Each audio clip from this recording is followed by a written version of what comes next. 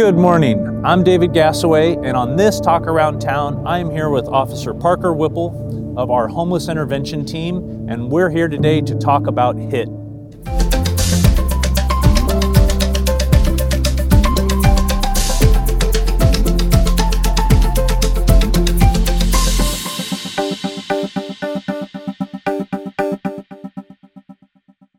Morning, Parker. Good morning. How you doing today? Very well. How are you? I'm excellent. If you could tell us a little bit about what does the Homeless Intervention Team do? Absolutely. So the Homeless Intervention Team is a team comprised of police officers, one sergeant, a lieutenant, a community service officer, and a social service coordinator.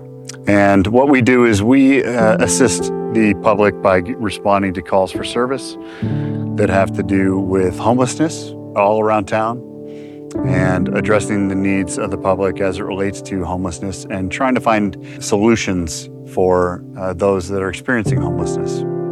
About when was the HIT team formed and why? The HIT team was actually formed in the late 2010s. Okay. And that was formed by our now chief, Dan Marshall, and comprised of originally 2 officers. We're now up to a squad of 8 officers, a CSO, and a social services coordinator. Why not just respond to those calls for services with, patrol officers? Why have a special team dedicated to HIT? So that's a great question. The reason being because addressing homelessness, it can be done by patrol officers. However, in order to reduce the number of calls and address the specific needs of homelessness, it takes a little bit more knowledge and a little bit more coordination and occasionally some more time to address each individual issue that comes up.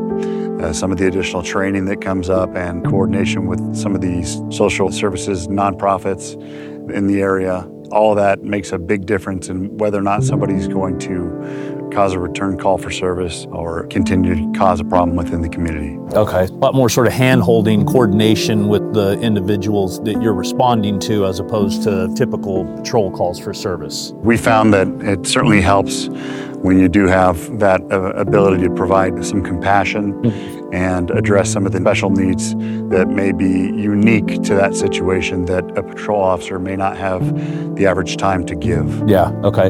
Now you mentioned service providers. So do you guys work hand in hand with some of the nonprofits that offer sheltering services or other social services?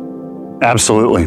We work with various nonprofit organizations and governmental agencies that are outside the region, anywhere from solutions like Community Action North Bay or Change and New Beginnings, as they're now known, to Shelters Incorporated, which runs Shelter Solano here, which we have at least 15 beds that are usually full. If not, we try to fill them on a daily basis.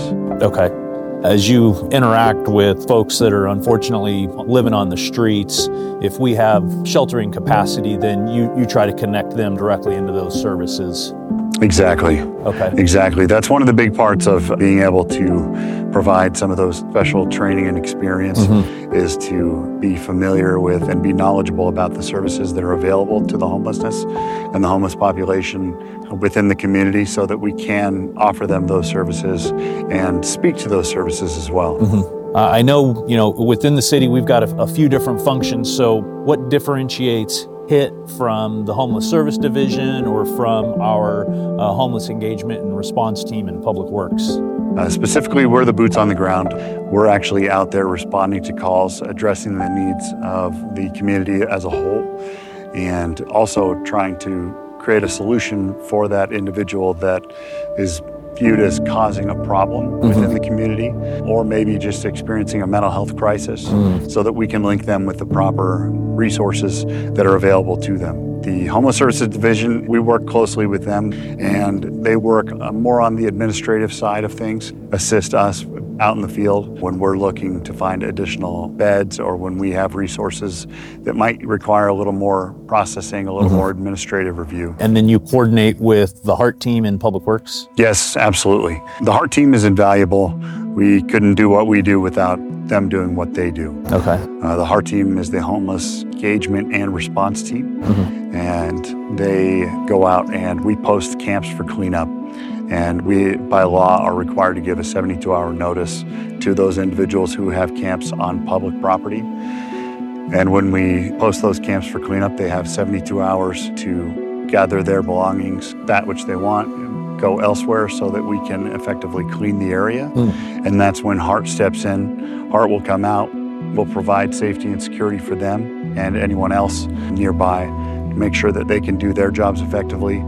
Then the HART team will actually come out and clean up the area of any remaining debris or belongings or trash. Okay. You said that you post the camp. So a resident sees an encampment and they place a call into the police department and say, hey, I see a homeless encampment over here. Why can't you just go out and clean that up right then? Why do you have to give a 72-hour notice? Well, that's based on the Boise decision. So in 2015, a group in Boise was sued for not posting and not having available services to provide for someone in the event that they had a tent that they had to leave and didn't have somewhere else to go. That applies specifically to public property. So the Boise decision affects everyone nationwide, and everyone is required to give 72-hour notice to someone who's living on public property if they're being asked to leave. So in effect, if we don't have services specifically to offer to them, then like an eviction notice, we have to say, hey, here's your 72 hours, you need to leave. Exactly. Okay. How is the typical day of a HIT officer different than, say, the typical day of a patrol officer? Well, at HIT, what we try to do is add a little bit more time to the calls than the average patrol officer has the ability to give. Some of these calls, like we've talked about, they tend to take a little more of a nuanced approach, and we're able to give that with the homeless intervention team. On average, what we'll do is we'll respond to calls for service that have a nexus to homelessness, taking that away from the patrol side of things, and then we can engage the individual or individuals that are creating an issue for the citizen.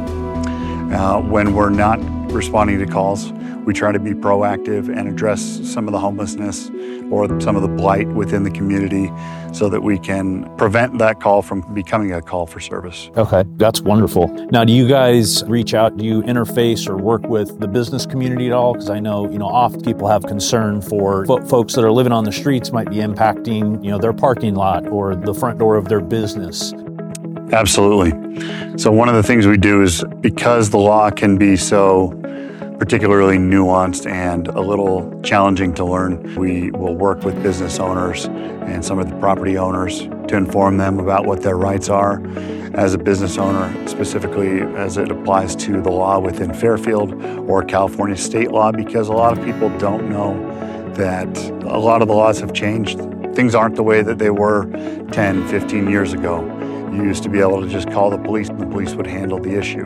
Now, the situation is a little bit different, and we try to work with business owners and residents to ensure that they're familiar with what their rights are, but also with what the rights of the homeless population, what their rights are as well. Okay. So if a business owner or a homeowner, if they wanted more information, is there someplace they can go in order to find more information? The best place to contact would probably be, as a business owner, to start with the Homeless Services Division, city manager's office. And second to that, if they had a referral, say they have a homeless individual and they have some questions about helping them, they could contact either Homeless Services Division or our office, the HIT team. Okay. And they can best contact them or the homeless intervention team by calling dispatch non-emergency number if it's not an emergency. Okay. If it is an emergency, however, of course, call 911. I certainly always encourage folks to use our My Fairfield CA app, particularly when it comes to reporting homeless encampments, because I know that gives you all good data, gives you the geolocation data, GPS data on that. And so please also, if you haven't downloaded the My Fairfield CA app, please do so. Another great way in order to let our homeless intervention team know if there's problems out there that need addressing, and then they can respond to that. All right, well, Parker, as we sort of wrap up here, anything else very important that we should know about homeless intervention team? And one thing to address that does come up is we're here for all of you. We're here for the community, we're here for the civil servants, we're here for everyone working in this community to make this community better. And we want to address those issues that you have and ensure that everyone is educated about their own rights, because that is one of the things that we do. We don't have an unlimited blanket of power. We can't fix every problem. However, we're going to try our best to make sure that we do everything we can within our power to address each situation and handle it appropriately. Parker, really appreciate it. For another Talk Around Town, I'm David Gassaway. We'll see you next time. To view more programs like this, follow the City of Fairfield on YouTube, Twitter, Instagram, and Facebook.